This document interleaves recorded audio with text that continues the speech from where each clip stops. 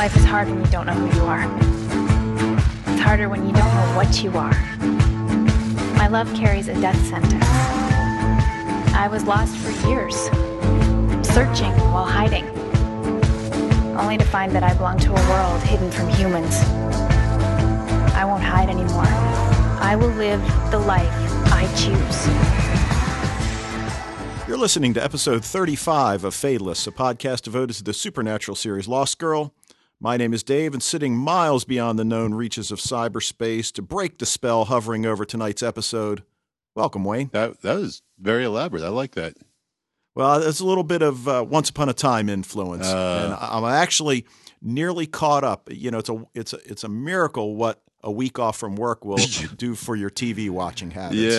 Yeah, it doesn't improve them at all. You know, you think I'd spend more time doing worthwhile stuff. Well, I mean, you can't really do anything out in the yard. I mean, you can. No, it's freaking cold out, man. That is just ridiculous.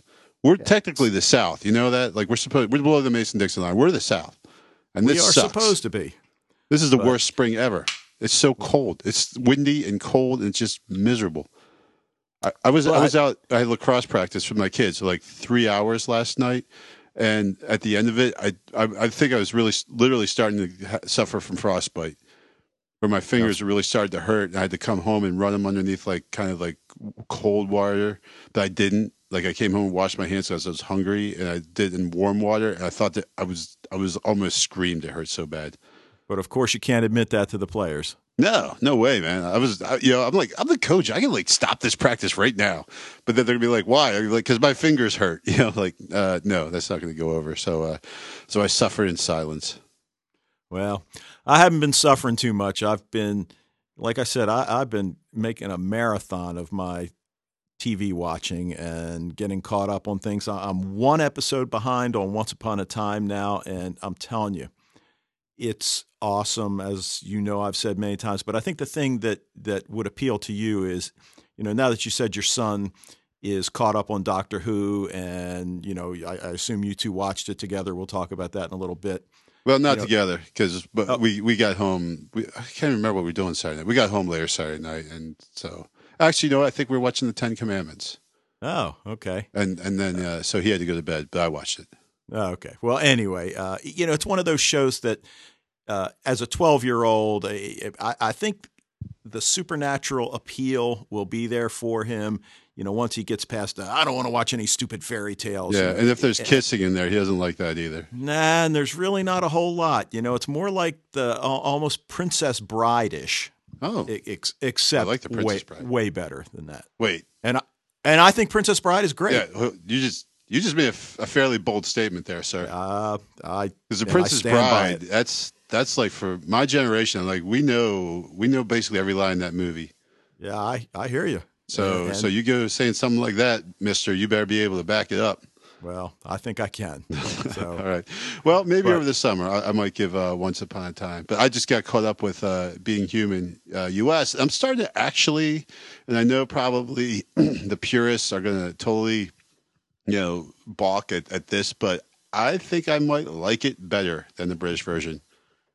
It's kind of like Life on Mars too. I prefer the American version. Maybe I'm a homer. I don't know. That's just me. Now, what did you loan me a while ago? That was the British version of Life on Mars.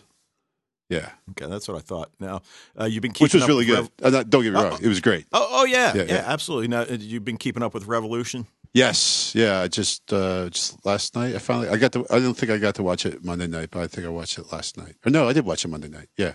Yeah, it's pretty good. But I'm shocked, and I think I said this last week, that there are people that are puzzled by the fact that the ratings are lower than expected. Yeah.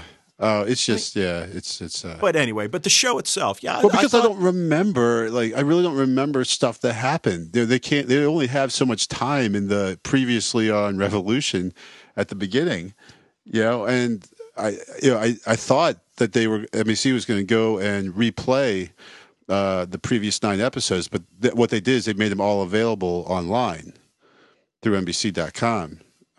So I could go and watch them, and I have to freaking sit through all the commercials and stuff. Well, the thing I don't understand is, again, looking at some of these websites that are like TV by the numbers, which is where I get a lot of our ratings information, and then people will comment at the bottom, like any website. But the hatred for the character of Charlie. Wow, people still hating on Charlie. She's getting tough now, man. She's like hardcore now. Yeah, and I just love her character, and well, maybe they forget how much she's changed. Like before, they hated her because she was too soft, and now they're hating on her because she's too tough. I don't make up your mind, people. Yeah, I don't know. The other thing I notice, it seems like in a lot of these sci-fi action TV shows, they're all left-handed. Oh, and I see she shoots left-handed. I didn't notice that. Yeah, had the crossbow action, and then when she and okay, again, we're not doing a formal really, but she avoided a really from me. It's what always drives me crazy in these shows. The side that is outmatched, lays an ambush for the opposition. They shoot them, they kill them, they whatever.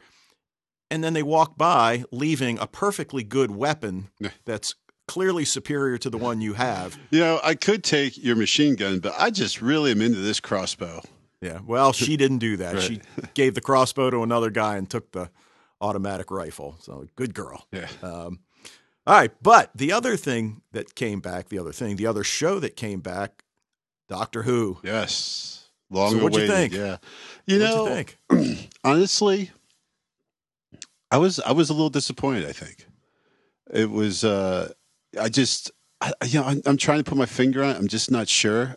I think it's just gotten too dark with the 11th Doctor now. He's just too. He doesn't have that joie de vivre. No, that's not the word. That's a fancy French word, but that's not what I'm looking for. He just doesn't have that enthusiasm, that joy. I guess he's just all anger and revenge now. It seems. Well, that not entirely, because when he was like sitting outside her house, that was pretty funny. But this is one of those.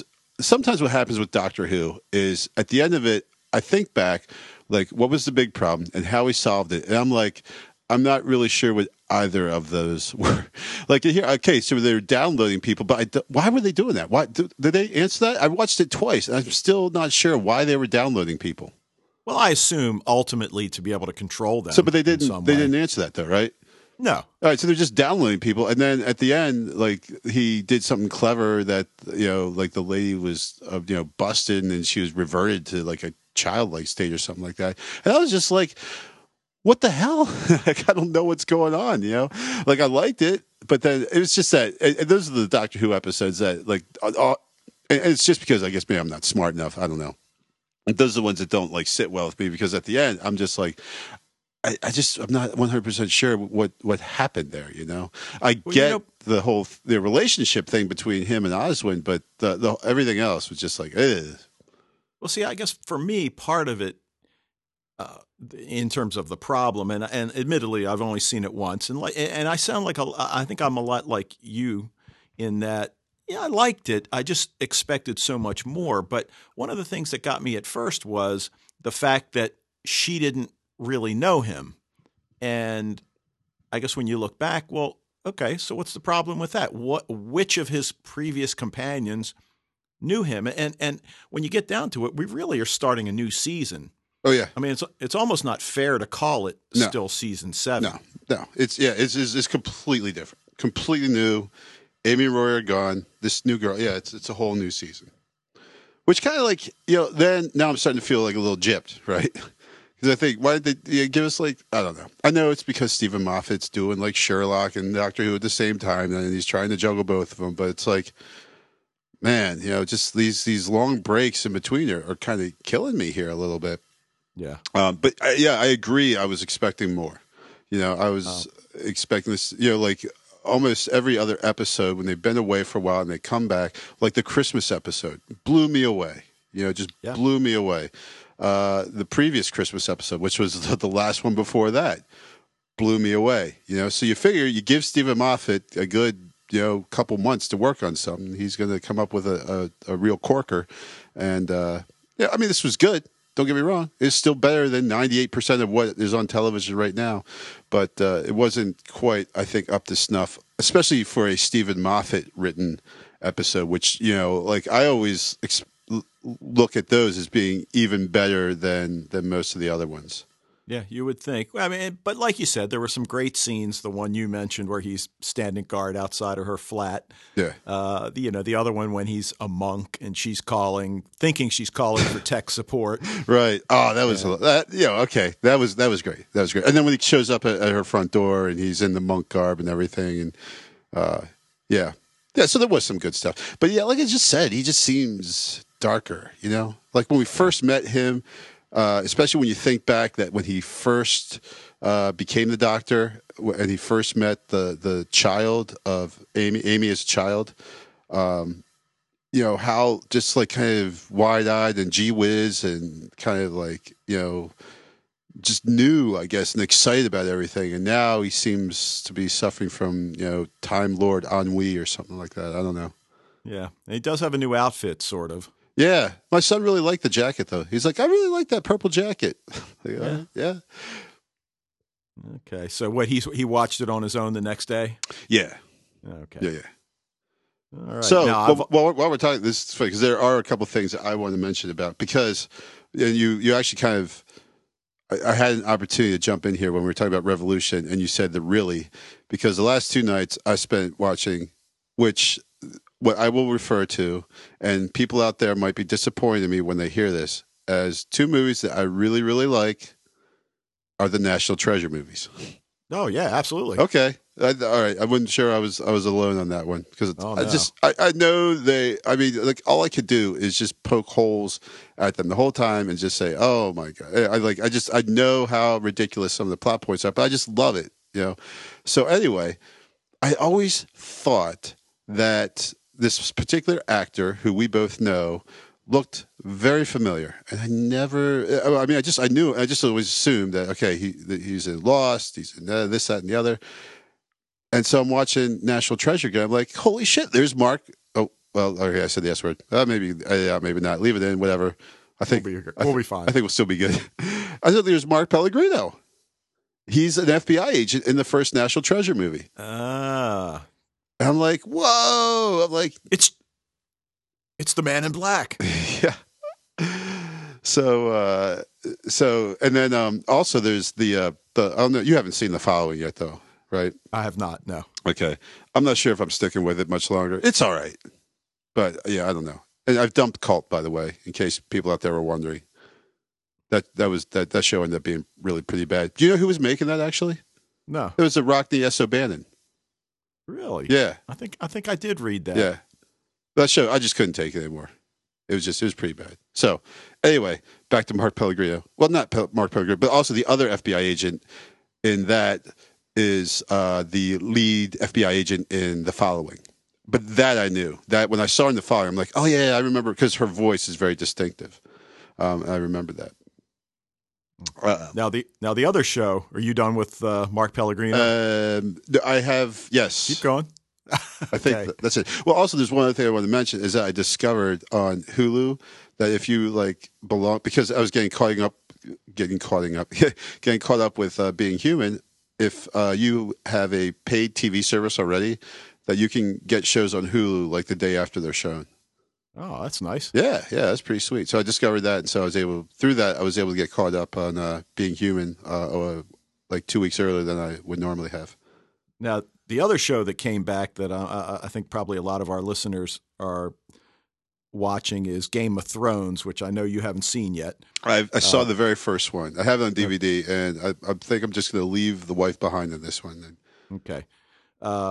It's really good, but I guess what gets me, and I'd forgotten, number one, coming to terms with, and this is kind of weird for me, Lena Headey as a blonde.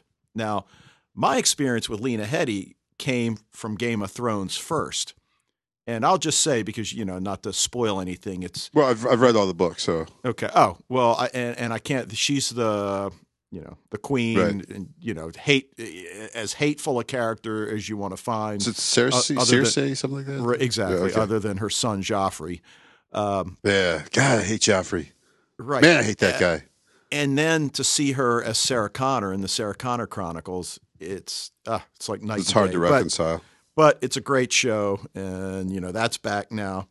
So now the last thing I've been watching, and I know you're not into this because I sent you the link and you said I'm not into this. The Doctor Who classic stuff, and I've been watching from the very first season, and the second series was called The Daleks. So obviously this is the first appearance of the Daleks, and yeah, I mean the production values are crude at best, but it's really interesting to see how they laid out the whole idea behind the Daleks, and how things have kind of changed as we've gotten into the new version of Doctor Who that came back in 2005. Yeah, so. I know I should go back and watch them, but it's just every time I start, I'm like, oh God, just old guy playing doctor. People just talk. They're just talking. All they do is talk. No one does anything. They I know it's just a really pedestrian attitude to have of mine, and it doesn't really, say anything special about me. But what can I say? That's how I roll. Well. Okay. Well, anything else before we get into the news? No, I have a shout out to Supernatural, but that will occur as we talk about the episode. So, and I think we did talk about the fact, or at least mention it, that Amanda Tapping joined the cast. Yeah. Oh, yeah. We definitely mentioned as a recurring character. Oh, show. Yep. So, all right. Well, but there's actually another revelation too. I didn't even know that until today. That someone we both admire, who actually had a pretty sizable part on Supernatural for a while. And who's that? Well, you're going to have to wait and find out. Oh, okay. It's a surprise, see? All right.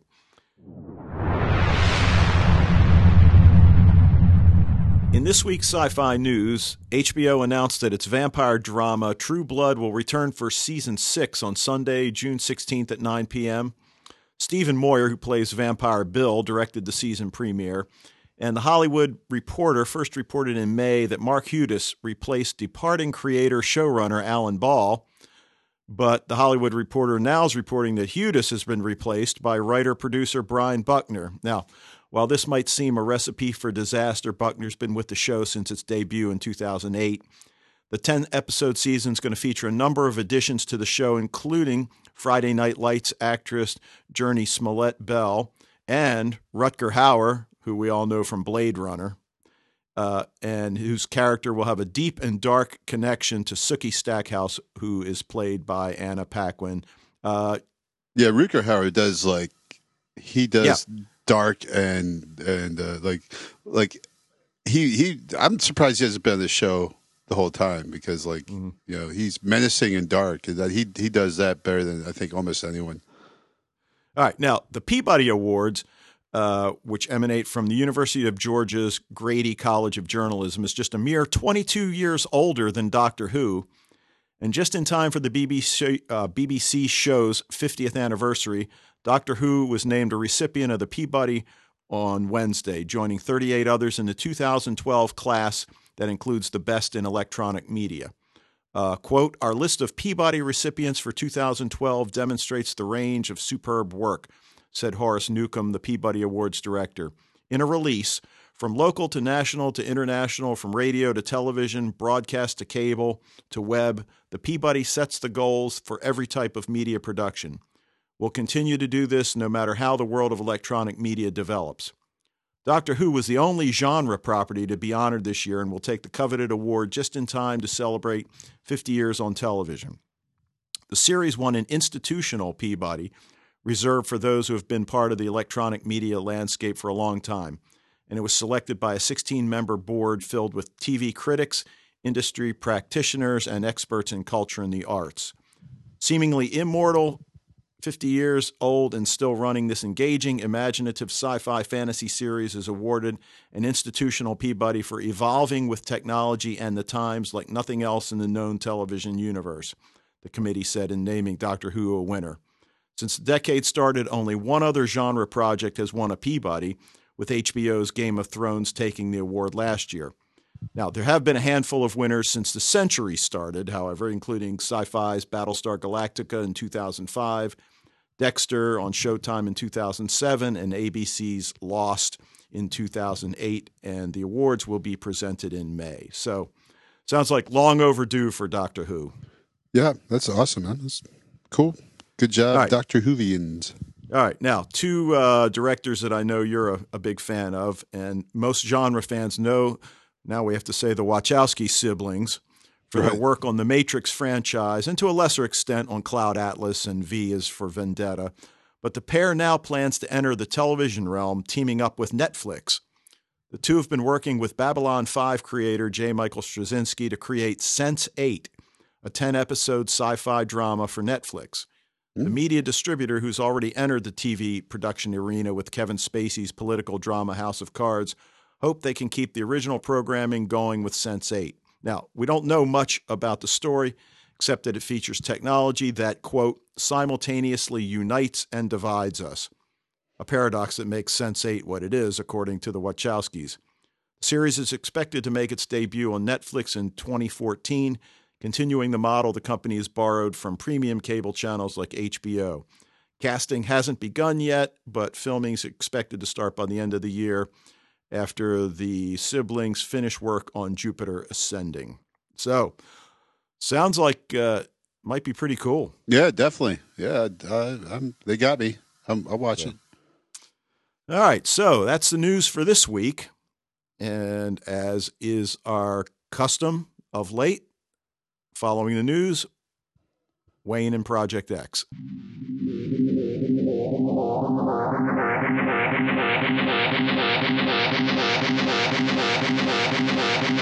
Project X. All right, got some good stuff here, but quick.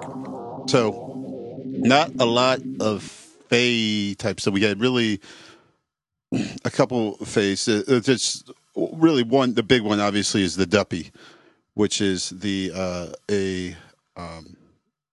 like I said, Jamaican Caribbean type ghost, a malevolent spirit that haunts people. Sometimes as a trickster, sometimes usually just nothing really good. You call it a Duppy, that's not a good thing. That's a bad thing. And a lot of times it can be either a manifestation or human animal form, the soul of a dead person, a malevolent supernatural being. So there's like this belief that the person has two souls, a good soul and an earthly soul, and in death the good soul goes to heaven to be judged. The earth spirit remains in the coffin for 3 days, where if you don't do the right ceremony or whatever, it might escape and become a Duppy. So, which probably is just pissed in the first place, so that's why it does bad things. Okay. And so there's there's a bunch of kind of local legends in the Caribbean. The rolling calf was the one I thought was pretty interesting. It's an evil spirit that enters the body, and it's again a Duppy, a malevolent, really one of the bad ones that is enters the body of a cow or some other animal at night, and it has clanking chains around it. Sometimes fire coming from its nostrils. And so that's like one of them. Now also, and then what I actually posted on Facebook is because Bob Marley wrote a song called Duppy Conqueror. And I guess at some point after he'd become famous, he was talking to someone, I can't remember, someone else, and was just mentioning how he was sick of all these people now that he was famous. Now all these people who were like hanging on and hanging around him, just like these leeches, these sycophants. And he called them Duppies, and the guy said, well, hey, you know, I was a Lee Scratch Perry, apparently this guy. And Scratch Perry said, hey, you know, just you got to take it back and become a Duppy Conqueror. So Bob Marley wrote a pretty good song actually called Duppy Conqueror. That I put a link to that on Facebook there. All right. So, but there's no, like, as far as like how does it tie in with this you know, babysitter and everything who is brought back every 100 years. I guess the fact that she had died and is brought back, I mean, that's kind of like the Duppy is, you know, I don't know. It's like a ghost, right? So, But other than that, there's not a lot of real connections there. Now, at the end of the episode, we saw Corina, It was it was a six-figured fae that was already killed in that field, and so Korea is like very similar. It's like the Egyptian or Arabian version of a succubus, and it's she sleeps with a person and has relations during sleep and is known by the dreams. And so when I was a teenager, apparently Koreans were visiting me almost every night. Now, doesn't Dyson mention something about that? He hasn't seen one outside of Egypt or something like that. Yes, right. And then the way you just described it, that's more of the traditional interpretation of the succubus, as opposed to the modern interpretation, which is what Lost Girl uses. Right, exactly. It's right the more traditional one, and it's usually appears in dreams as a form of beautiful woman. Guys, after dreaming, the guys wake up exhausted. They think a spiritual attack was put upon them, and so that you would need some kind of ritual or divination too. So it's just kind of a way, I guess, for guys to explain their nocturnal emissions. Like that was a Quarita, babe. Yeah, I'm not messing around. There's a Quarita visited me last night. That's what's going on. So, I don't think I'll use that one. Well, I guess in the right society it would work, but I don't think modern American society would really go for that. Also, what we got here is the group of witches, like the Desperate Housewives, that are actually a witch coven, and that actually is this is I felt bad for the show because I'm like I know where they got that one from. That is so an episode of Supernatural. I totally know that. And it was season 3, episode 9. It was called Malleus Maleficarum. And it was like the same thing. It's like exact same thing. It was like these kind of bored housewives had formed a witches' covenant and were taking revenge on all the people who pissed them off and everything. Okay, well, I'm just glad you didn't say it was just like an episode of Desperate Housewives. Yeah, right. I wouldn't. Then I would have been concerned. I wouldn't know that unless if it were in season 1 that I would know that. But I was kind of like, this is kind of like Desperate Housewives, right? It's just this whole underpinning that suburban housewives are really just waiting to have sex with all the people and do weird stuff behind closed doors all the time and everything. So. Which gives rise to the shows like Desperate Housewives and Orange County and however Beverly Hills, all the housewives shows are out there. It's just this kind of male fantasy that lady next door, my buddy's mom, she would do me in a second if I just went over there or whatever. So, but in. Because I knew it. I was like, I wanted to find out what the name of the episode was and what was the season and everything. And when I was looking back at that episode, I saw that the character in there's this demon who is pretty much through all of season 3 is kind of helping Sam and Dean out, and her name is Ruby, and she's played by none other than Katie Cassidy. Oh. All right, who we all know and love from Arrow. Right. And see, when I was watching Supernatural over the summer, I hadn't seen Arrow yet. And so, and then when I saw her on Arrow, I didn't make the connection at all because she looks a lot different in Supernatural. She's got her hair is blonde, first of all. Yeah. But yeah, so that's pretty cool.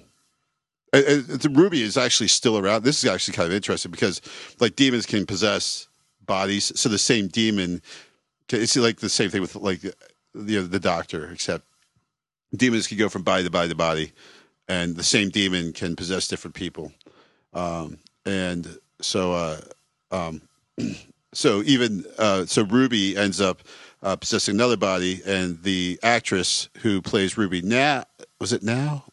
Oh, I think they got a third actress actually playing her now. At some point, there's an actress playing her that actually. She and Jared Padalecki got married. The guy who plays Sam. So Sam Winchester is married to a demon. Oh, nice. Kind of. Well, not Sam. Jared Padalecki is married to an actress who plays the demon. Yeah. That's still, I like the irony. Yeah. And they actually play off of that in one episode because they have, like, they do these meta episodes every now and then where, and this is like my absolute favorite Supernatural episode, but Sam and Dean like end up on the movie set or the TV set of the show Supernatural, right? Like, so like everyone knows them as Jensen and Jared and everything like that. It's freaking hilarious. And they go back to Jared Padalecki's house to discover that Jared Padalecki, the actor, is married to Ruby. And they're like, wow, they're all freaked out. They're like, oh my God. It's great. Awesome episode. Listener feedback. Yeah, baby. We'll now move into some listener feedback. Feedback. Oh, wait, no, you got one. I've got one, yeah. Hey. All right, anyway, so got some comments. You had like the porno music for that.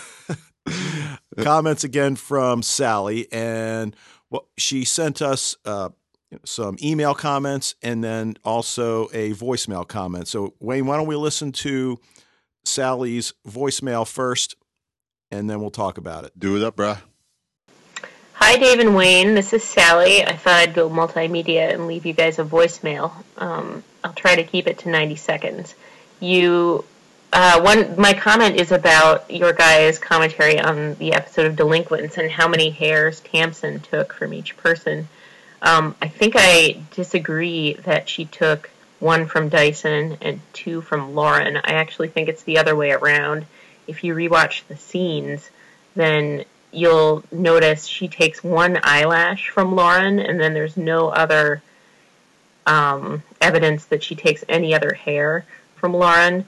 And then if you watch the scene where she's taking hair from Dyson's comb, she makes 2 kind of motions where she's yanking hair out of the comb.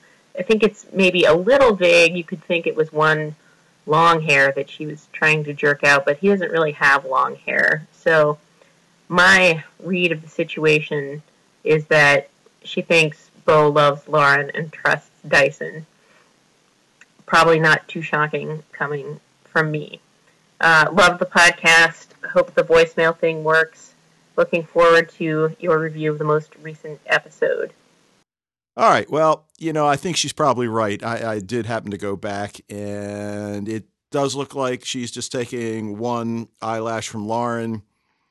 2 from Dyson, I guess. But I think she's right. And I mean, I think we even talked about this subsequently. Bo loves Lauren and trusts Dyson, and sure. I can't argue with that. It just, like, all I'm saying is that it just looks like she's just holding up like the 1 hair, like if really they wanted to make it more clear storytelling, that she would like pull 1 out and then like put an envelope and then pull another one out and say, oh, she just definitely pulled 2 hairs out. But I think we'd all be disappointed if they made it obvious. Well, I was disappointed in so many other things in that episode. Why not throw 1 else in there? Yeah, good point. Although, in retrospect, or she could just hold up like 2 hands. I don't know. Yeah, well, anyway. Now, she goes on to say in her emails that, and most of her comments are related to Isaac. And she says, Isaac is certainly more than he seems. Did you notice his facial expressions when Lauren turned him down for the job again at the beginning of the episode? Those expressions were not nice and kind of scary. I think he's a bad guy. I could buy into the theory that he's Bo's father. What an interesting twist that would be. Bo's all gung-ho about feeling love from her father and her vision in the temple, needing to find him. But what if it turns out that he's absconded with Lauren? Now, she went willingly, but you know what I mean. Just to draw Bo to him. Maybe Bo will have to choose whether or not to kill her father. A nod to Luke Skywalker, perhaps? Yeah, but Luke's job wasn't to kill his dad. His job was to save his dad. Okay. He didn't kill Darth Vader. The Darth Vader died because of the injuries he sustained in killing the Emperor. Okay.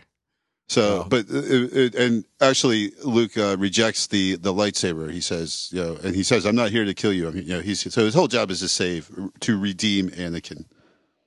So now she also says, not sure why Lauren would go with Isaac when he essentially blackmailed her, and of course, by doing that, isn't she defying the Ash? And she's pissed. She's a disgruntled worker, man. Hale. I'm going to talk about this a little bit more. Yeah, well, we'll get into that in the episode. I don't like Hale anymore. Well, no, I don't think most people do anymore. Yeah. All right, now, And you piss people off like that. If you're a bad boss and you're an asshole, God, I said it twice. All right, I'm sorry. Well, we're gonna get the mature tag for this one, aren't we? Well, maybe not. I don't know. Anyway, but, if you're mean to your workers, then they are not going to enjoy working for you. They're not going to be as productive, and they're going to want to work for somewhere else where their boss is nicer. Basically, right? Yeah, absolutely. So she's like, bite me, Hale. Well, I'm out of here. we'll get to that in the episode. Now, she also says, how about Lauren in those jeans? Hot. I thought she looked pretty hot in that blouse as well. I mean, the jeans, yes. And, I like Lauren and, but yeah, I agree. She looked pretty good in that. Yeah, outfit. she's with Bo. I just can't think of her that way. All right. Now, lastly, she says, what's up with the rap sheet on Karen Beatty? Is that Lauren's real name or was it her alias? I think her only crime was that awful haircut. Yeah, that haircut's brutal. That's funny. It was just a funny, it's supposed to be serious. Okay, here I've just discovered that you are wanted and all this, and your name was Karen and you had a bad haircut. So, it's supposed to be really serious, but then you look at that picture and you just can't help but laugh because it's just awful. Yep. But not as bad though as Nick Nolte's. It's not really his mugshot. It's just I know exactly what you're talking about. The picture someone took him. He was in the hospital after he got arrested for drunk driving. Oh my God, worst picture ever. Yep. But anyway, It'd Sally. be funny if that was the picture on her rap sheet. Now that would be great. Anyway, all right, Sally, we appreciate your comments. Keep them coming. And if anybody else wants to drop us a line, you can hit us at fatalistpodcast@gmail.com. You can check out our website, fatalist.podbean.com, where you can leave us a voicemail. Just click on that green tab at the right side of the page. Keep in mind, though, you have to keep the message to 90 seconds or less. But, of course, you can send us multiple voicemails. You can also find us now on Facebook, and Wayne's doing a good job of trying to update the information there. And we occasionally will tweet on Twitter. I guess that's redundant. And as most of our listeners are likely already doing, you can access us through iTunes. So now let's get to the episode. We might as well. I mean, it's only a half hour, right? Yeah. Season 3, episode 45 11. minutes? Oh, wait, that's how much the Skype call is. Adventures in Babysitting. And I'm gonna take you off the hook here. Yeah. Written by Sandra Chilkowska. How'd you find that? I'm guessing. Oh. Yeah, I was actually trying. I wrote it out phonetically. I was trying to think. I had some buddies of mine who are of Polish ancestry. I was wondering if I got in touch with them, if they'd be able to help me out with the. But that looks. Yeah, and we know she wrote the Kenzie Scale, yeah. And then directed by Lee Rose, who we know from The Ceremony, Lee Truth Rose and Consequences. He knocks one out of the park every time. That guy is gold. And Masks. Yeah. So. All of those are awesome episodes. Right. When they got a really. Now, one thing I need to say about Sandra Chilkowska is that she's listed now as executive story editor. Oh, okay. Now, is that just because she wrote this particular episode, or is she now head? I mean, I just head writer is it's not like a credit, right? They don't have that. Just everyone, you have a zillion executive producers. One of them is the lady who created the show, we thought was no longer with the show, but then wrote the last episode. So you never I don't know where to find that. I try to do head writer, Lost Girl, and you always get Emily Andres or Michelle Rivetta. So I'm just wondering because, first of all, we haven't had an Emily Andres episode in ages. And then I see in this the credits that Sandra is the executive story editor. So I don't know what's going on. Well, my guess would be, and again, from the little bit of information that Mike and I have been able to glean from, the writing teams at Continuum, and then, back when Lost was on the air, and there was a lot of information that was given out by the Carlton and Damon Lindelof about how they wrote each episode, and so it doesn't sound like Emily Andras and Michelle Lovretta are there on a day-to-day basis, would be my guess. So somebody's got to be in charge. So maybe that's what Sandra Chokowski is doing. Yeah. So well, she writes some good. I thought she'd written more than just the Kinsey scale, but yeah, that was it. But anyway, so what'd you think of the episode? I liked it. Yeah, really bounced back from, because I just can't. I was all right. I'm gonna let it rest. Just saying, good to see him back with a very strong episode. All right. Well, there was a lot I liked about this one, and I think I even tweeted that I liked it, but yeah, I guess I expected more. Sort of like what we said about Doctor Who, but watching it a second time, there was a lot there that it just didn't hit me the first time. Yeah, there's a lot there, man. Dyson finds a whole field of dead people, bro. Yeah, well, that's certainly the big reveal at the end. But one of the things I did like about it is how they injected the whole voodoo witchcraft. We've been in this Fae world for almost 3 full seasons now, and you start to think, well, what else can they do? It's like, hey, let's throw some more voodoo in there, or not more, but throw some witchcraft in there. Yeah, there's some witches in there. And, I thought it really worked well. Yep. Yeah. So. Yeah. Well, it should work well because they totally ripped it off from Supernatural, and it works well on that show. So why not?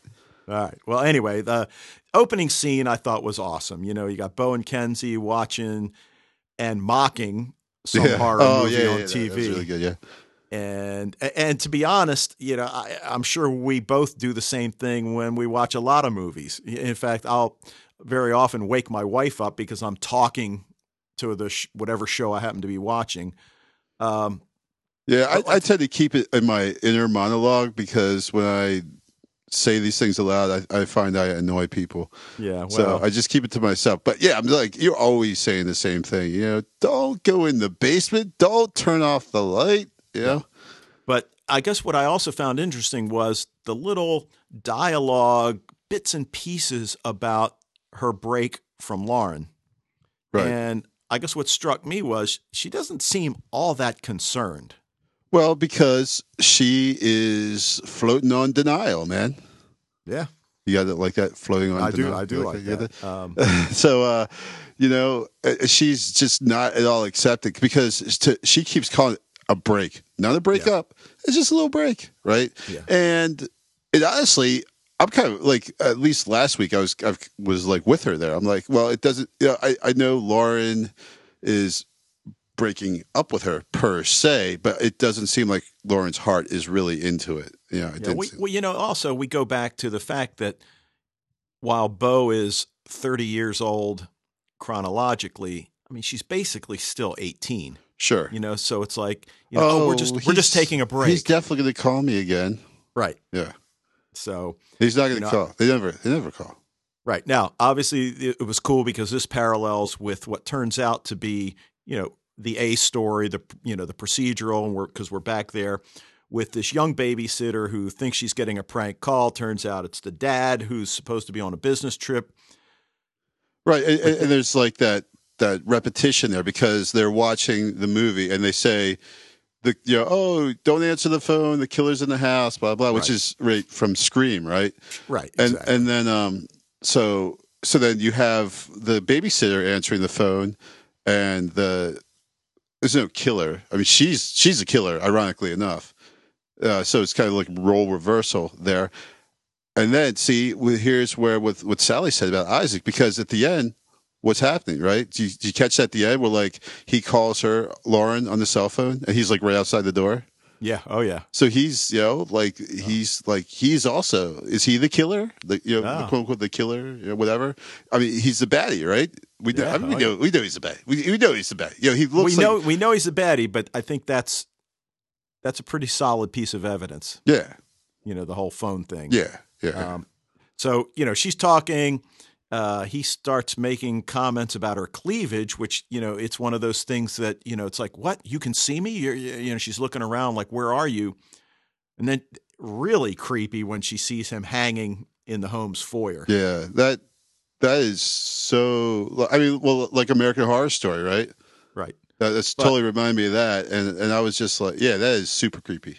Yeah, but it does at least provide a purpose for that area of the modern home. I mean, I don't know if what your house is like, but the whole like mine has. You're always wondering what do I do with all this negative space here under the stairs? Oh yeah, right. Perfect place for right. For, so yeah. Yeah. But then she wakes up to the mom who tells her that the husband's on a business trip.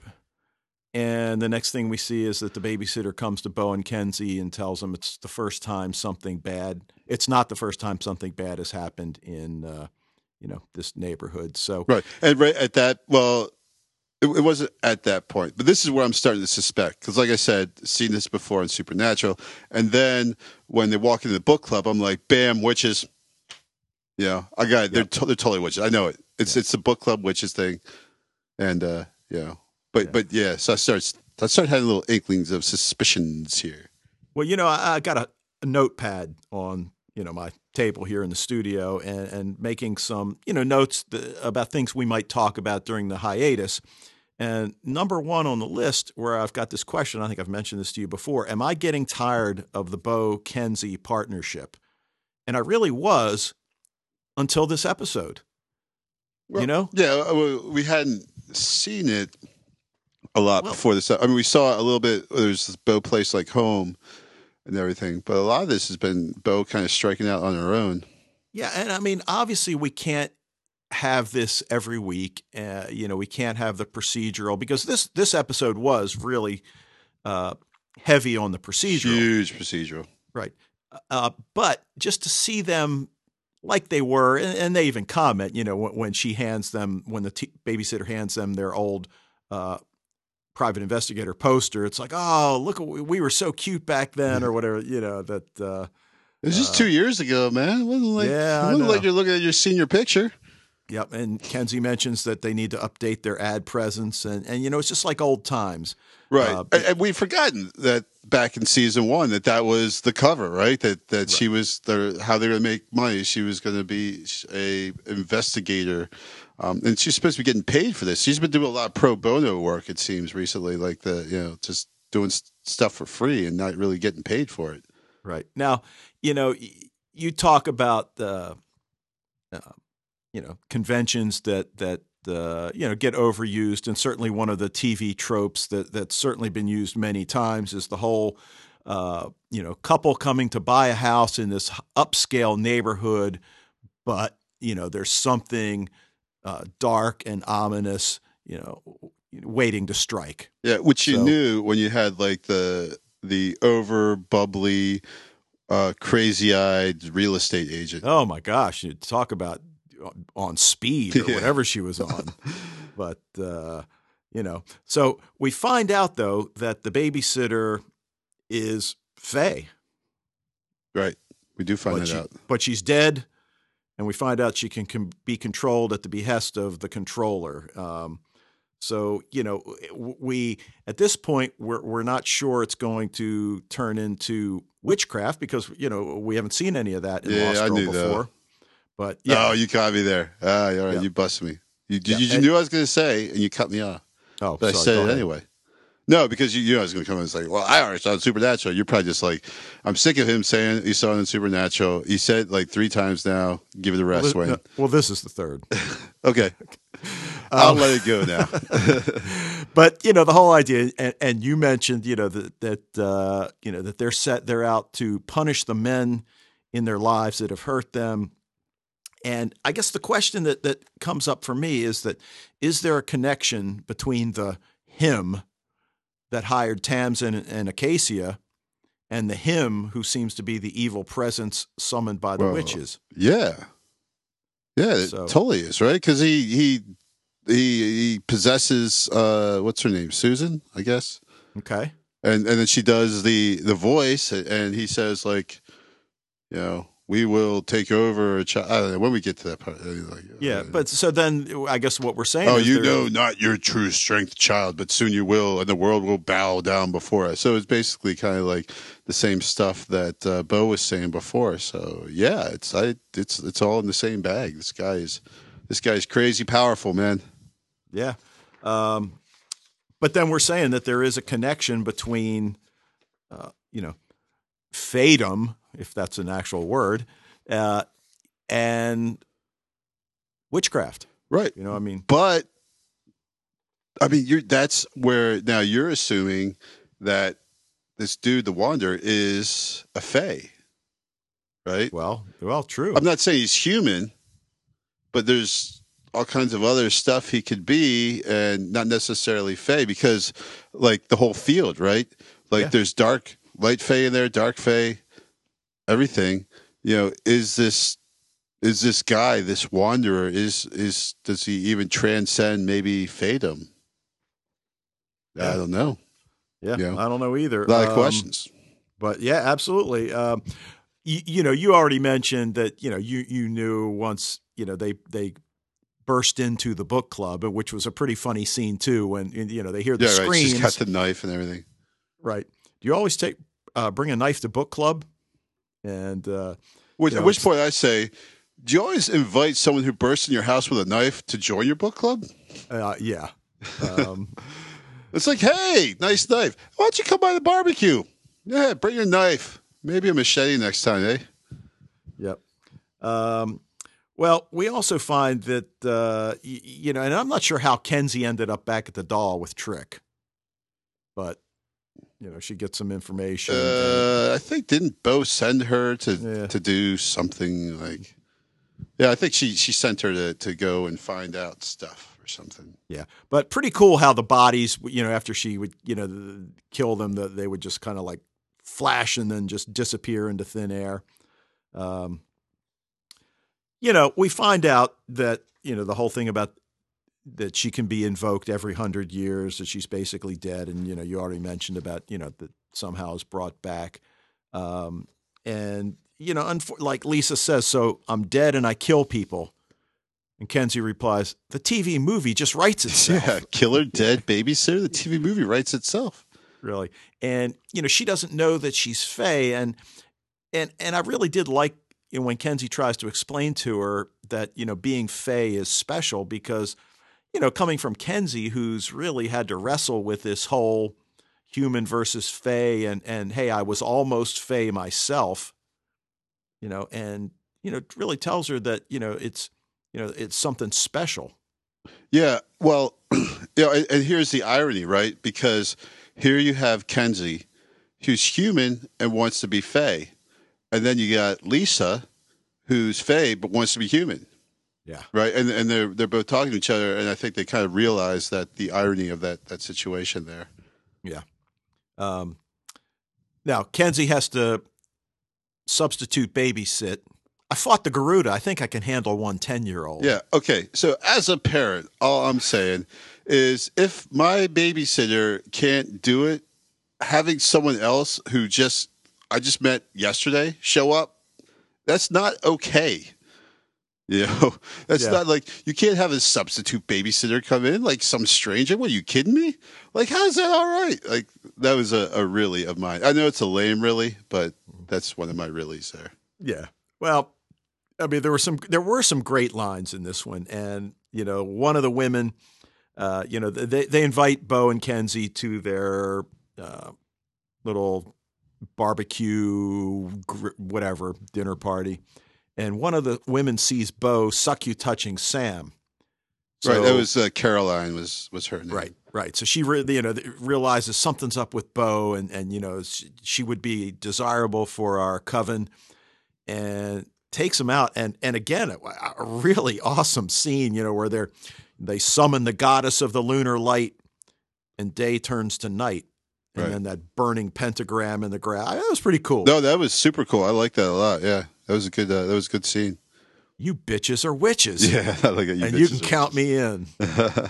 But then, then what one of them replied, this is about strong women understanding their worth, which kind of is the sub I text. I said text in my of the whole notes, show. I put down fair point to her, man, because that's I kind of get that. I think you've gone a little overboard, maybe, but I understand your where you're coming from.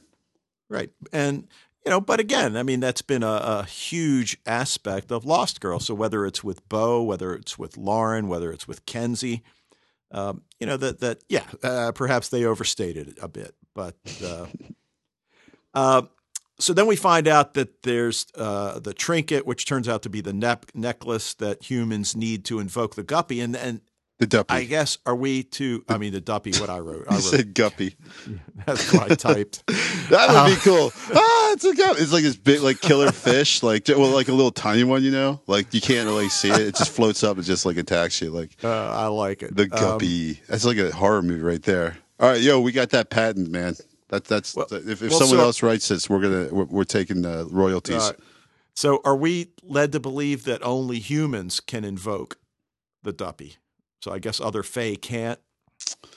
I don't think there's anything about that other Fae can't. Right, and I guess it's probably not important. But so the women are in the park. They invoke some spirit to kill Sam. Kenzie talks Lisa down as she's advancing on Sam with the knife. Well, she kind of does, right? Yeah, but it's kinda. also because what were they doing? Well, the one line, and I guess this is Kenzie, suck on that vegan energy bar, you bitch.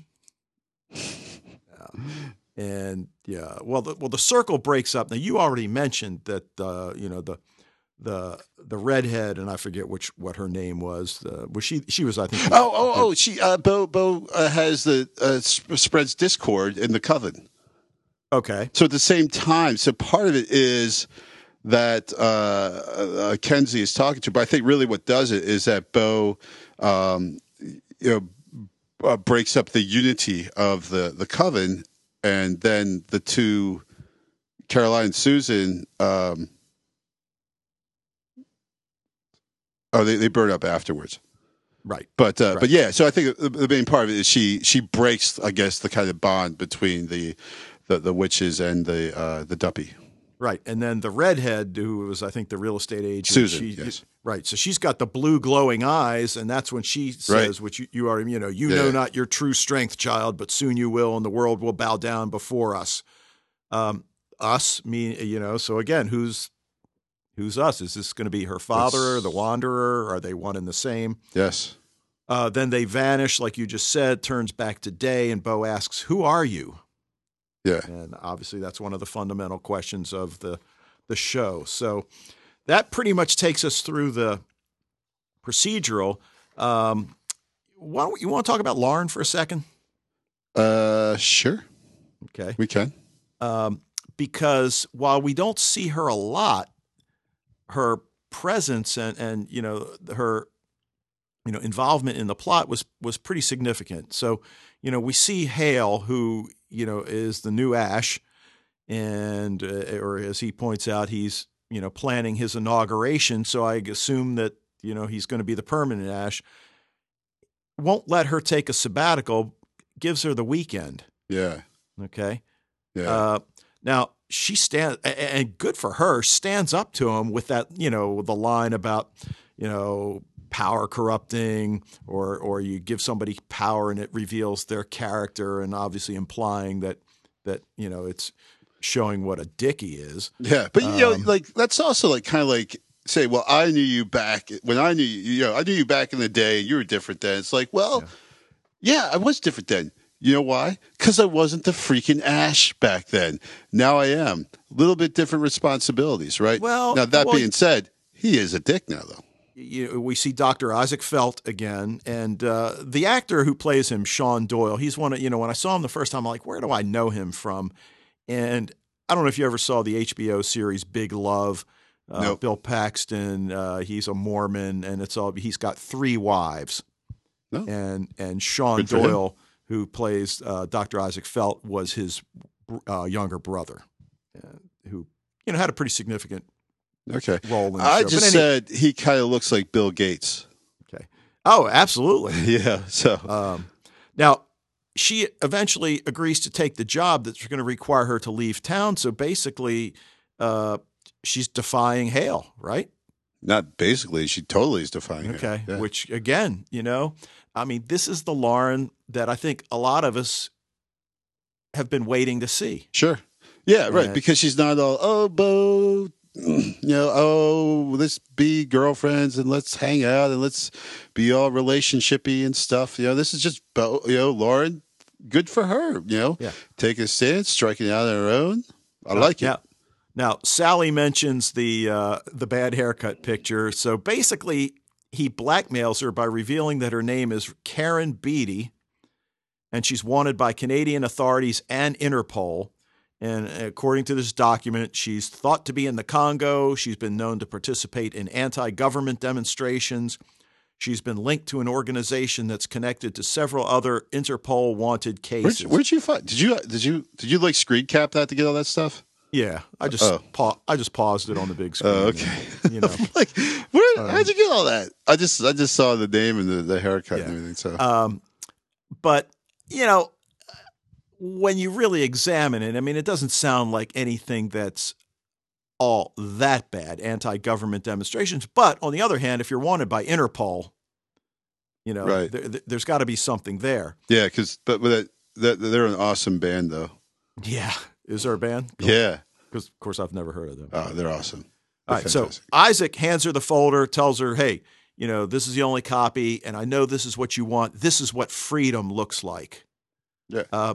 Now, so how does he know that she's been looking to free herself from the ash? And, of course, has she been really? I mean, I think, like the rest of us, I think she probably has thought that once Hale took over, she would have freedom. Right. That ain't happening. No. Right. No, absolutely not. I think if you look at from a non-suspicious point of view, you could just say that here he is. He's wondering how someone so incredibly talented is slumming it, basically. And so he kind of figures out, well, they must have something on her, Mm-hmm. Now, on the other hand, if I'm pretty sure we're correct that there's definitely something more to this guy, and I'm pretty sure he's Bo's dad. But anyway, we just know he's got ulterior motives here, and that he's obviously he's very rich and everything, and probably pretty powerful. So Is he Faye? well, yeah. I mean, I think he is. Okay. That's what I'm saying. There's more to him for sure. But if we look at it without thinking there's more to him, if we just take him straight up for what he is, and we just say, well, this guy is just because there's two ways you can look at Isaac. You can look at him suspiciously, as we do, as Sally does, saying that he is definitely there's something else. At the very least, you can say there's something else about him. He's got ulterior motives. I think he's Bo's dad. Or you could just say, well, this is just a genuinely nice guy who wants someone to work for him, and he's rich and powerful, so he's kind of used to getting his way. He's gotten here because he knows how to get his way, and so there is no ulterior motives there. He's just a nice guy who realizes that she's a talented person is slumming it, and so that he figures out why she's slumming it. Okay. Well, clearly she's defying the ash. What are the consequences going to be? We don't know. How hard is Hale going to come down on her? I mean, is he going to send somebody out to go get her? Yeah, he's going to send Bo. Okay. Well, that'll be interesting. Now, the other interesting thing is, did you notice as she's, kind of looking around the apartment before she leaves, she takes off the necklace, and I'm assuming that's the necklace that binds her to the ash, right? Yeah, we've seen it before. Right. So she takes that off and then makes the conscious decision to leave her cell phone behind. Right. And that's where I'm like, now that is really cutting the cord, man. Yeah. Like going off with this guy, that's one thing, but leaving her cell phone behind, that is totally just her saying, I'm done with this past life. I'm moving on to something new. I'm cutting all ties to my past life. And that's ballsy of her, man. Well, yeah, and it's just so unexpected. I mean, because of Bo. Yeah, and that's a nice phone, too. Was that a BlackBerry? Yeah, I think so. Okay. So it's not that great, but yeah. Well, It wasn't like it was an iPhone or something. compare. Well, you know what kind of phone I have. Right. so. Oh yeah. Well, it's way better than my phone too. But yeah, not top notch. There's better phones out there for sure. But so even though we didn't see a lot of Lauren in this episode, there was really a lot of significant implications as a result of her actions. So, kind of a natural segue would be to Hale, who apparently is going to become the permanent Ash because he mentioned that he's been working on his inauguration. So right. Well, he became an a-hole, so therefore he has fulfilled the last requirement for being an Ash. Okay. Now, his character, I guess what I jotted down, is becoming rapidly irrelevant. And, now, well, granted, it's been a long time since he's even been in an episode. Yeah. And you know what? I was going to go back and try to figure out, how many he's been in this time, and proved too difficult. Now, I mentioned, last week, I think Casey Collins, who plays Hale, is, in this show with, Lexa Doig's husband, right. Michael Shanks. Hope. Raising Hope. Raising Hope, yeah, right. Or Saving Hope. There's two doctor shows, I think, with Hope, but he's in one of them. But anyway, now apparently, if you look at the title for next week's episode, I believe it's All Hail, Hale. Oh, Hail, yeah. Right. So obviously, it's going to be a Hale-centric episode. But you start thinking, like, is it too little, too late? So we'll see. I mean, Tamsin has done a nice job of taking his place. So we'll see. I mean, was it the 5 families or the 4 families? 4, I think. Okay. I mean, have they lost their relevance? I mean, so I think that's a question that we'll have to take a peek at. Well, there was like all the heads of the families getting all killed and stuff. Yeah. So so there wasn't there just like only like isn't like Zamora, weren't they like the only ones left? I don't know. It's been but anyway. So. But yeah, I think if they're basically kind of weaning him off the show because he's got another gig going, then yeah. So all right, now Dyson. Okay, he's in the police station. Anita, a very attractive blonde who looked very familiar, comes to Dyson at the behest of the Ash. She's lost contact with her twin and felt pain like she's never felt. So, it basically what this ends up leading to is that Dyson's, looking over crime scene photos, and he sees that one picture and he puts 2 and 2 together. It's like, hey, whoever strangled that girl that Bo had been with had 6 fingers. Right. And correct me if I'm wrong, Bo doesn't have 6 fingers. Yeah, and that's where I come in with my you're just getting around and noticing that now. Yeah. Like, what kind of a cop are you, man? Wasn't that on the autopsy? A 6-fingered person killed her. Like, you think a coroner would kind of catch that, Well, we don't see much of Dyson in this episode, but I did like the developing dynamic between he and Tamsin, and that he really does consider her his partner, and clearly, at this episode, and she was awesome. We'll talk about her in a minute, but it's clear he doesn't want her spiraling out of control, and he's not going to let her out of her job. Too late. Well, we'll see. He's not going to let her out of her doing her job as a detective. So, I really did like that. So she shows up at the police station, hungover, smelling of alcohol, and I've gone on record with my feelings towards Tamsin, and as rough as she looked, oh man, she's hot. All right, anyway, but you're right. She looked tough. She looked rough. All right, so I mean, is this as a result? I mean, this alcohol binge, I mean, is it a result of her conflicted attitude regarding whether or not she's going to bring in Bo? I would say yes. Okay. So, I mean, we know from last episode she's got the necessary hairs, so we just don't know. I mean, what's the next step? Once she puts them in the vial, did we learn what she's supposed to do with the vial? I think she just delivers it, and the Wanderer will do the rest. Okay, so she's got to actually give it to somebody else. I think so. Okay, so then I guess the question becomes: has she already done that, which is why she really feels badly, or is she just so conflicted she doesn't know what her next step is going to be? But yeah, I don't know. I was as we were talking, I was kind of poking around. Casey Collins is on Saving Hope, not Raising Hope. okay, He plays Dr. Tom Raincraft. yeah, and which, not to get too far away from this, but I think we've mentioned before, it's a kind of a supernatural. I think it's even described probably as a supernatural medical drama. So, Yeah, but it's not like last week I talked about like Greg Garcia, and that is Raising Hope is the Greg Garcia show, right. not Saving Hope. Okay. They should stop putting the same words in shows that have like similar themes to it. Or whatever, you know. I agree with you. Now, one of the big reveals we'll get to in a second when they're out at the killing field, but Tamsin tells Dyson, that she's got to tell him something, and some serious shit's about to go down. But, once they discover that killing field, she holds that thought. So what's she going to tell him? I mean, is she going to tell him that, look, I gave this vial to the Wanderer and Bo's in deep trouble, or I don't know what to do. You got to help me out. But, clearly there's something going on with her.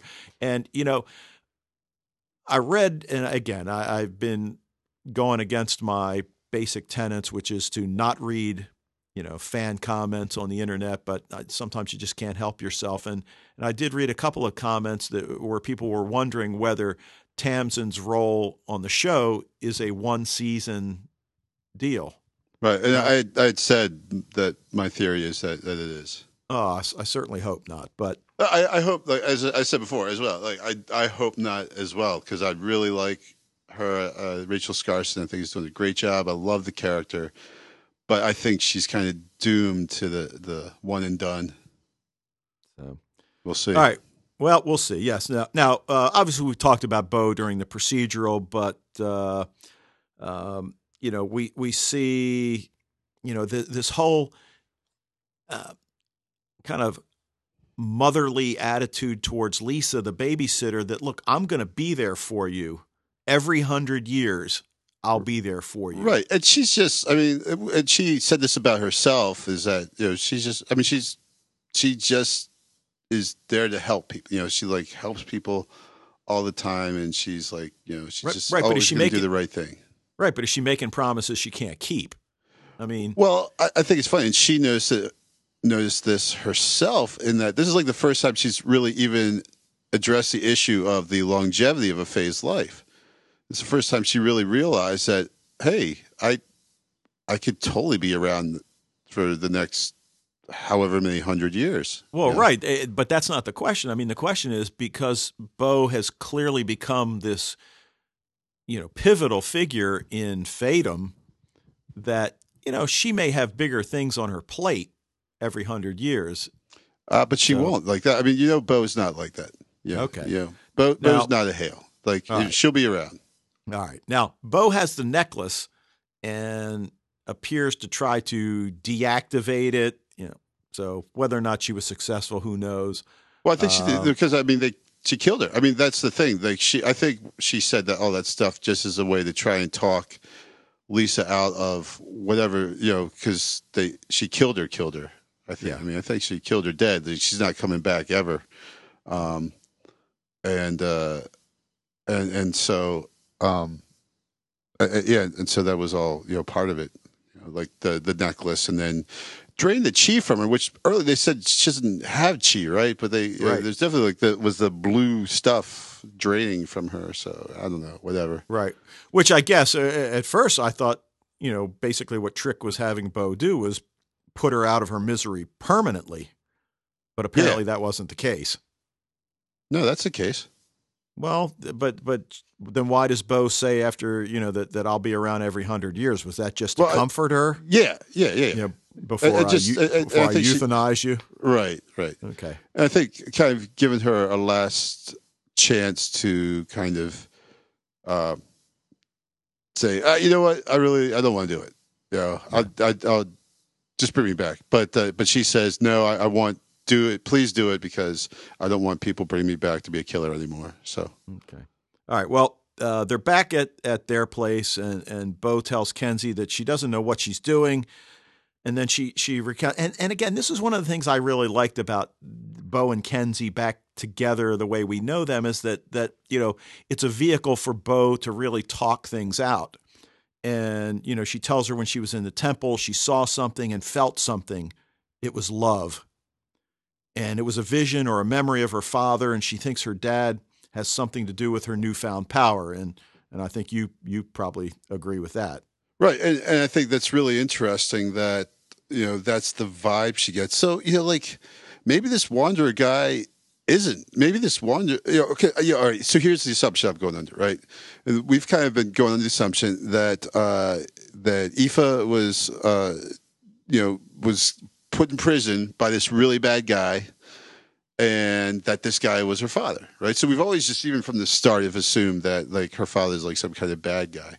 So, okay, so what if this guy who imprisoned Aoife is the Wanderer? He's like this really bad guy, but that Bo's dad is a good guy who, I don't know, something else. So I don't know. Or is it all a red herring? Or is it all a red herring? Right. Yeah. Exactly. So, because, so this whole big assumption I've had, that gets kind of thrown out when you think about like this very positive, and when she was in the temple, she like kind of closes her eyes and sways her head back and forth. So she has this very positive, loving type memory of her father, which is not indicative of a dark, scary overlord, right? No, absolutely not. And so I could be completely wrong as far as that goes. But, clearly she feels the need to find her father. And, I meant to mention this at the beginning of the episode. We're going to, next time Wayne and I are going to talk about like top quest movies, because it certainly ties into, that Bo is clearly on this quest to not only figure out who she has become, but also, her father and what role he might play in that. But then they get into kind of the breakup, and I like when Kenzie tells her, break up or not a breakup, that's the question. Right, which was actually the second Shakespearean reference in like 5 minutes. Did you catch the first? No, what was the first? Well, after she kills Lisa, she says, good night, sweet girl, to her, which is kind of funny because, well, it's not funny, obviously. It's very touching, but is what that line to me resonates, because that's like what my mom used to say to me, like sweet prince, not sweet girl. When I was a kid, when she put me to bed, she'd say good night, sweet prince to me. So, which I thought was like really nice. And then I read like Romeo and Juliet and realized that's the last things Juliet says to Romeo. And I'm like, that's kind of messed up. then you start questioning your mom. Yeah. So, but anyway, so there was the two bang bang Shakespeare references right on top of each other there. Okay, but the follow-up then where she says, you're a big girl, just rip the Band-Aid off, seek closure, grasshopper. Yeah, I like that. So, the Band-Aid, so are we talking about Lauren? Well, yeah, I think she's just like, either go find her, get back together with her, or accept that you're broken up and move on. Bo tells her, "You are wise, O master." Yeah. Yes. See, and there's some Jedi stuff going on there. Yeah. That really, it's kung fu, obviously, but right. All right. Now, the big reveal at the end is this killing field or burial ground that Dyson and Tamsin discover that contains corpses of both light and dark fae. And he says that it makes no sense because fae don't feed on each other, and what he sees is different types of fae killing disparate types of fae, and that, he states that someone apparently is attempting to eliminate the fae. Yeah, someone's hunting fae, right? Yeah. And that's what it leads me to say that maybe this is some kind of power or force that is outside the fae, beyond the fae and everything. Yeah, which then comes back to, the whole idea, is this witchcraft episode, is it a red herring in and of itself, or is it somehow tied in?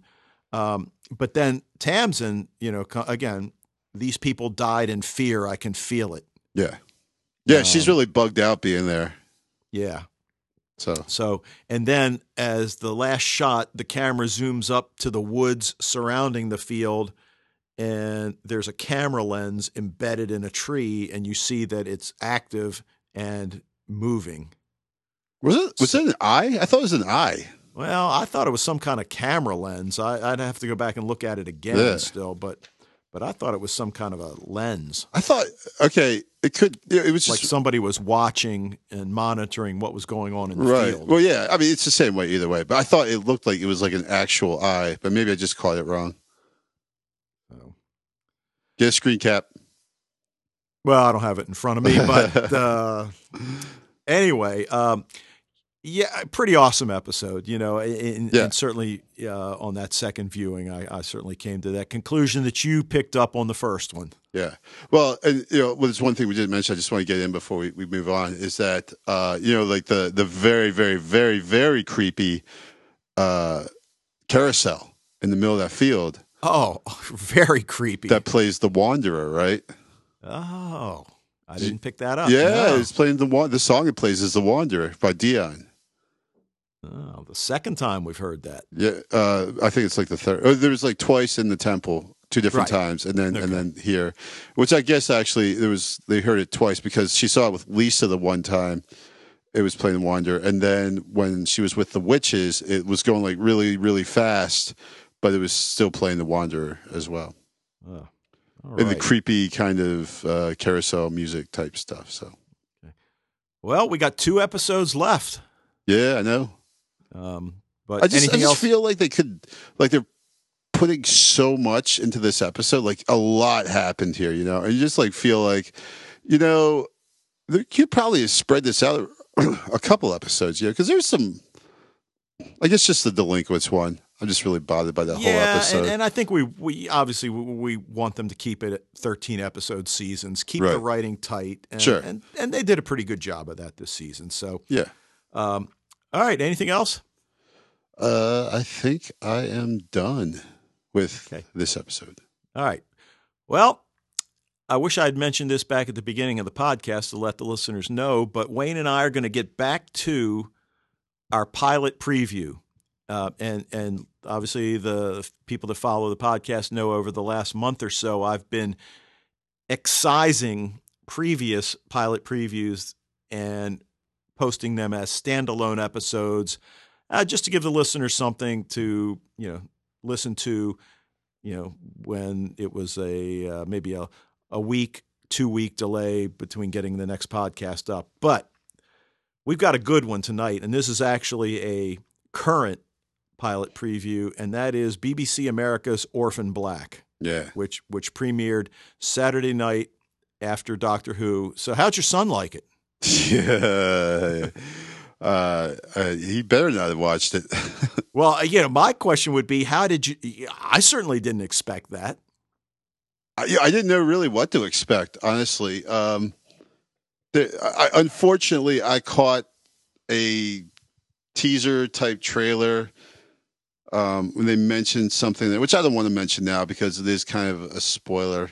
Okay. But so the whole time, so there is something I know about it that I'm really annoyed that BBC America let that slip. And just like a teaser, like you're watching something because you want to get interested in something, and they say something, and you're like, oh, that sounds like a pretty big plot point. Like, but you know what I'm beginning to come to the realization is that there are a lot of people out there that like that stuff. That like spoilers. I hate it, man. I agree. I'm just like it's like. I'm not saying it ruined it for me because it was an awesome episode. It was really, really, really good. But there's just this thing that now it could be this like backhanded, oh, that's not really what's going on, we're just tricking you. But still, that I don't want to have I want my own predictions and watching it and expectations, everything to be just coming from me and not based on anything that I heard or saw or anything like that. All right. Well, before we get too far in, all right. So Orphan Black, BBC America.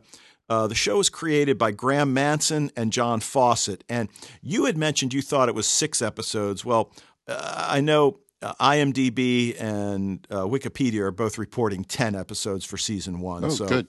So, yeah, we'll see. So the pilot's title was Natural Selection, and it was written by Graham Manson, directed by John Fawcett. And we know John Fawcett because he directed Dead Lucky, Food for Thought, Right. I say that name sounds familiar. Right? Arachnophobia, Vexed, and then the season 2 finale, where it was that 2-part finale, he Right. directed Into the Dark. Yeah.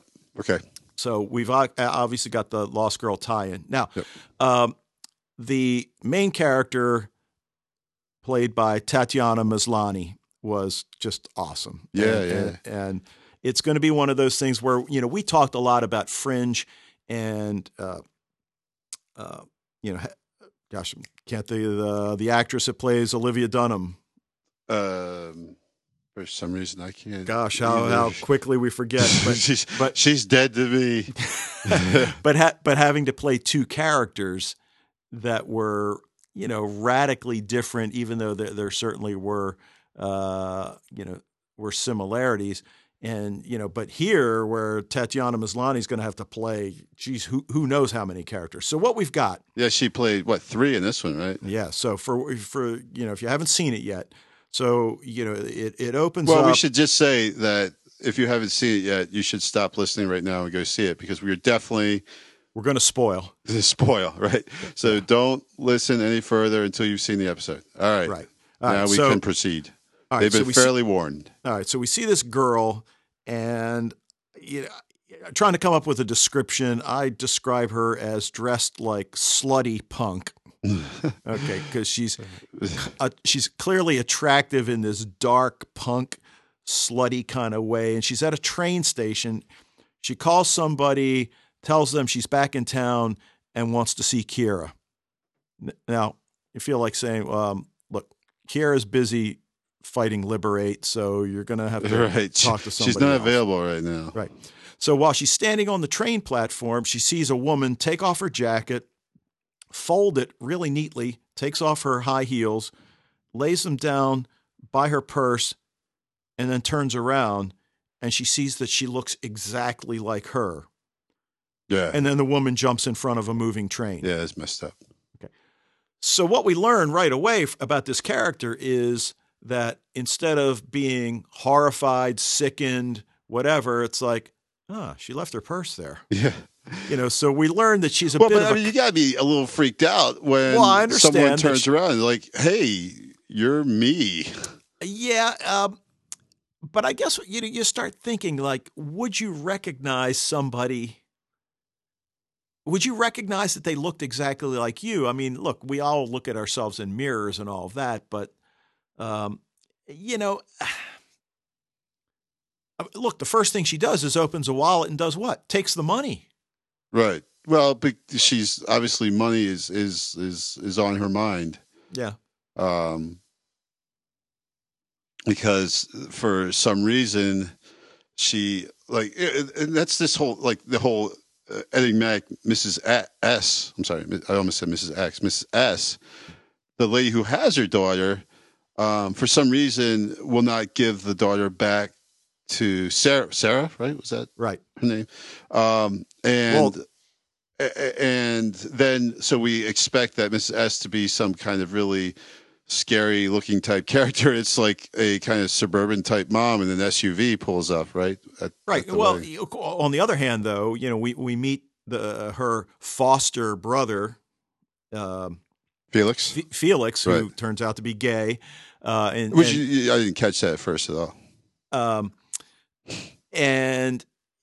So that apparently Sarah abandoned her daughter and has been gone for 8 months. So why would she give her back?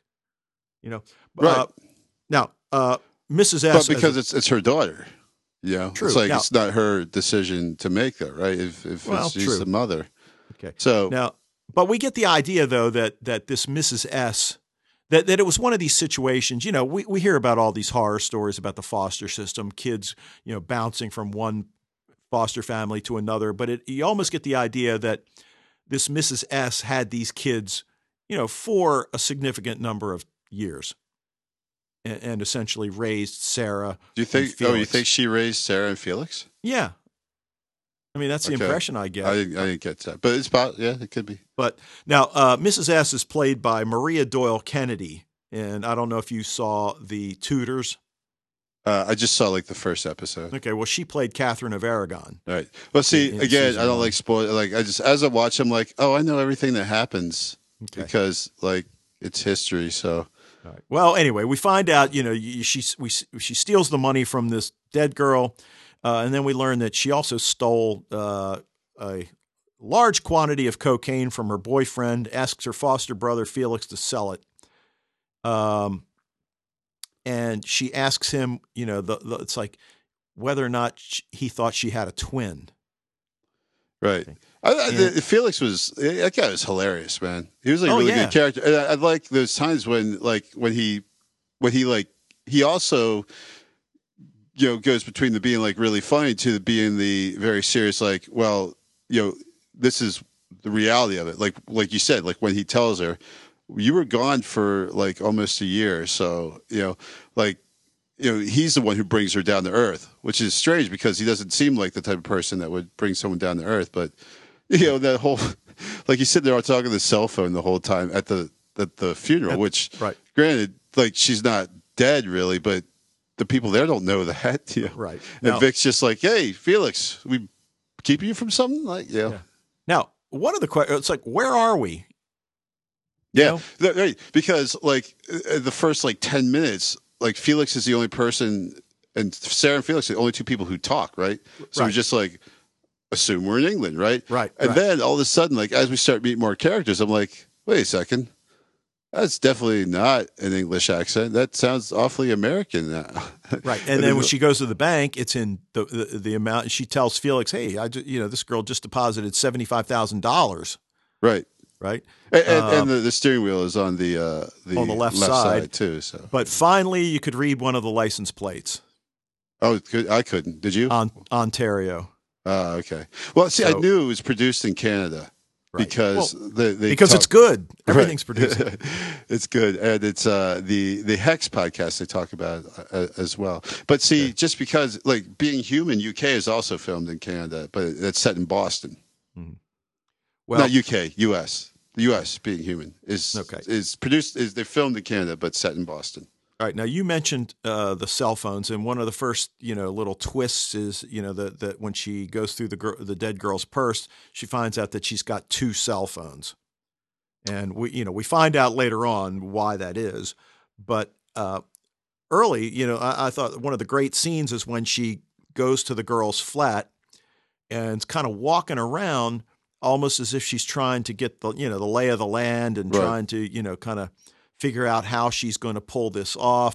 Watches video so she can talk like Right. And we find out her name is Beth Childs. Colors her hair, dresses up, goes to the bank, but then again another twist when she goes to the safe deposit box and finds, I believe it's 3 birth certificates.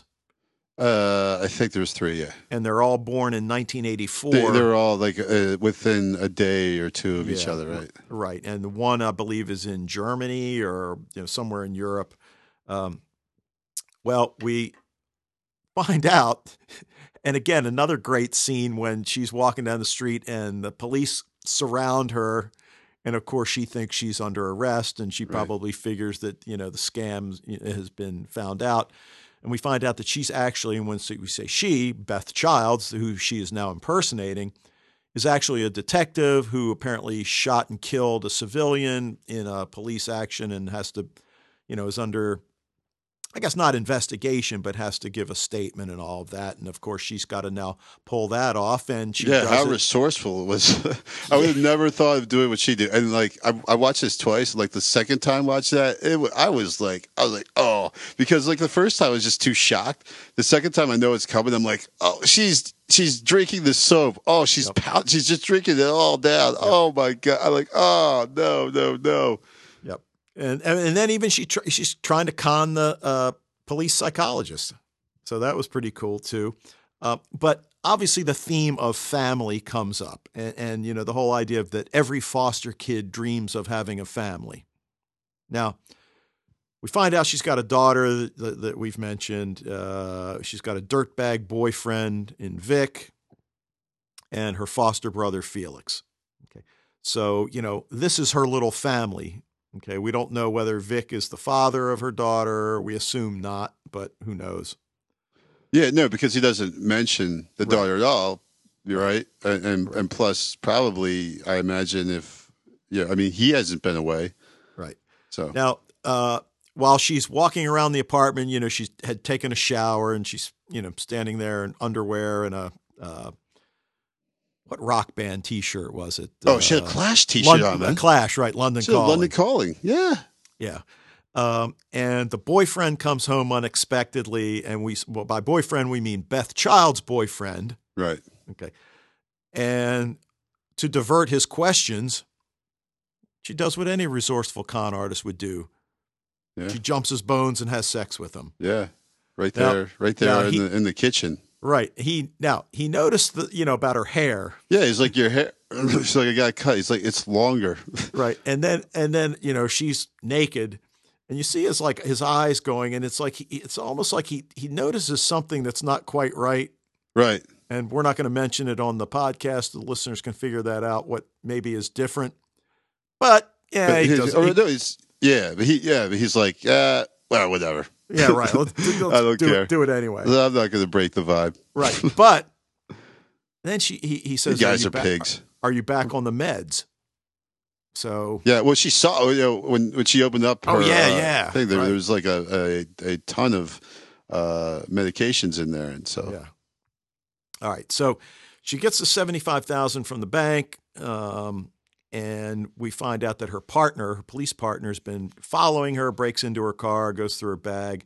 Yeah, I know I should like that guy, but for some reason I just don't. Oh, I hate him. I hate him already. Yeah, but he's like, what is he doing wrong? He's not doing anything wrong. He's absolutely not. He's a cop. He seems like he's a good cop. He's trying to help his partner out and get her, I guess, out of the hot water or whatever. But man, there's just something, I don't know what it is. Just like he's like the following her around, the snooping and all that stuff. I don't know. Well, you already mentioned that her dirtbag boyfriend Vic has a wake for her, and even that scene, when at first Felix has to go to the coroner to identify the body, and he's like, I can't do it, I can't, and then he's like strangely attracted to the dead body. Oh. Yeah. Well, and when they go back the second time, this is where, like, at first Vic, we think he's going to be this kind of this a-hole, this nasty guy, this mean, antagonist the whole time, and now he's like kind of comic relief.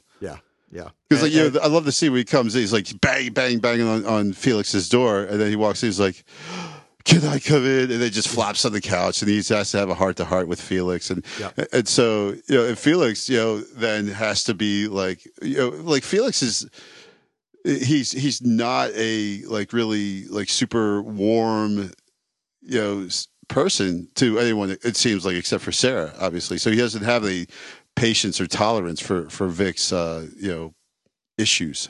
Right. Now, kind of at this point, we're still figuring out, okay, how is this a sci-fi show? Okay, and we're still not there yet, but we also find out that, look, for however good a con artist Sarah is, she clearly hasn't thought this whole fake your death thing through, because Mrs. S and her daughter show up at the funeral, so now her daughter's going to believe she's dead. Yeah, that was bad. Well, just the whole printing up the flyers for it and everything. It's just like, how did Felix let this happen? Yep. But I think he doesn't. Not that he doesn't care, but just he can't be bothered with details like that. Right. Well, he's an artist. Right.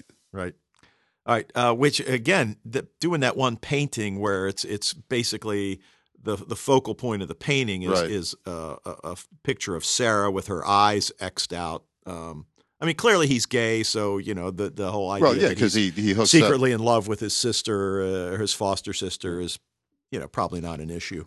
But the final scene, we see Sarah gets in her car, and a girl that looks just like her but has short red hair and a European accent. Yeah, say European because it's hard to place that one. Yep. Katya jumps in the back maybe seat. Russian. Yeah. Right. Why didn't you return my calls? Because well, she figures out she's not Beth, right? Right. I went to see her scientist friend, and she kind of freaks out, and we find out now, pink phone must have belonged to, that was how Katya contacted her. Right. And the black phone was her pretty much day-to-day phone. Now I listened to this about 6 times at least. Katya says something that I can't make out, and then says, "You're not Beth," just as she's shot in the head. Yeah, I caught I'm not sure what she says before either. I didn't play it back really. I mean, I watched it twice, but I didn't play it. Well, I played it literally 6 times, and I still couldn't hear it with headphones. All right, well, I'm not going to bother then. But some pretty fancy escape driving on Sarah's part. And then so obviously the fundamental question is, at this point, we assume there are probably more than, we've met 3. Right. We've got 3 birth certificates, none of which were Sarah's. So we assume there are even more. So then, obviously most people that know anything about Orphan Black know that at the heart of the show is the idea that these people are clones. Yeah. See, that's the thing that I didn't want to know. Okay. So who's trying to kill them and why? And as she's driving, the pink phone starts ringing. Right. Yeah. That was a very abrupt ending. Yeah. I was like, wait, really? That's the end of the episode? Like, what the, because obviously there's no resolution occurring anywhere at all in this episode, but that was great because, like I said, I mean, that's kind of the mark of a good episode, that you're really compelled right there up to the end. And then it's, the final credits, you're like, whoa. That's the problem with Lost Girl sometimes, is it kind of drag because they have these epilogues that they tack on to the end of almost every episode. But this one, man, it just ended. You're just like, whoa. So. Yeah. Now you mentioned, and the interesting thing here, you mentioned in an email you sent me that, you thought you were watching BBC America, not Cinemax. So, when she jumps her, Beth's boyfriend when he comes home, I mean, it's pretty graphic. Nothing, especially on BBC America. I never. Yeah, I was, pleasantly shocked, but and there was some kind of well, now I think about, like, Copper had some, like, a little bit of nudity in there as well and everything, but nothing like that, man. Just like, wow. Yeah, and I mean, to be fair, is probably even more graphic than anything we've seen on Lost Girl. And well, no doubt, it's definitely more graphic than anything we've seen on Lost Girl. I think it is. I don't think so. Okay, well, all right. But regardless, it's close though. The decision to air it at 9 directly after Doctor Who, which is, really, I mean, it is kid friendly. Doctor Who, not Doctor Who is. Right. And then they put that. Have you ever watched that show, The Nerdist? Yeah, Chris Hardwick, man, he's awesome. My God. Okay, I was going to say like him. I was going to say he's awful, but I love Chris Hardwick. He does The Talking Dead, which is on right after Walking Dead. Okay, well, I mean, to me, you got to flip those 2 shows and air Orphan Black at 10. Right. Well, which you would. Why wouldn't they have The Nerdist like right after Doctor Who? Right. Yeah. I think maybe they might eventually. Maybe they just did the one time just to get the people from Doctor Who watching Orphan Black. So not for kids. Definitely, if you are listening to this right now, you haven't. Well, if you've been listening to this yet, you haven't watched it yet, then you know everything that happens. So, but don't let your kids watch it. For sure. But I think both of us agree that it's definitely something we're going to be following. No question. Yeah, I mean, it was really, really well done. The acting was great, and certainly, for a pilot episode. And look, we keep doing these pilot previews, and we say each time it's difficult to judge a pilot because they're trying to, lay groundwork for an entire series. Right. And plus, like, you're not invested in the characters that much just yet and everything. But yeah, this is a good one, man. It was really, had had a lot of stuff that's definitely going to bring me back for the next episode. All right. Well, that's all I've got on Orphan Black. Yeah, me too. It was good. Okay. Like it. Well worth it. All right. Well, any last thoughts for the listeners No. before we Yeah, I mean, we're almost at 2 hours now. go quietly into this good night? Let them go. All right. So drop us a line at fatalistpodcast@gmail.com. You can check out the website, fatalist.podbean.com, and you can leave us a voicemail. Big green tab on the right side of the page, and you got to keep your message at 90 seconds or less, but you can send as many as you want. We're on Facebook, which Wayne has been doing a better job of keeping up and has put some great links for some music videos that definitely have relevance to Lost Girl. And as most of the listeners are already doing, access us through iTunes. So 2 episodes to go. Yep. Fun times. Exciting. What are we going to do with ourselves? All right. And then next week, we're going to do the, whether it's a top 10, top whatever list, but we're going to look at questing movies. Yep. So, all right. Until next time. Hey, you just said the B word, the A word, and ginger.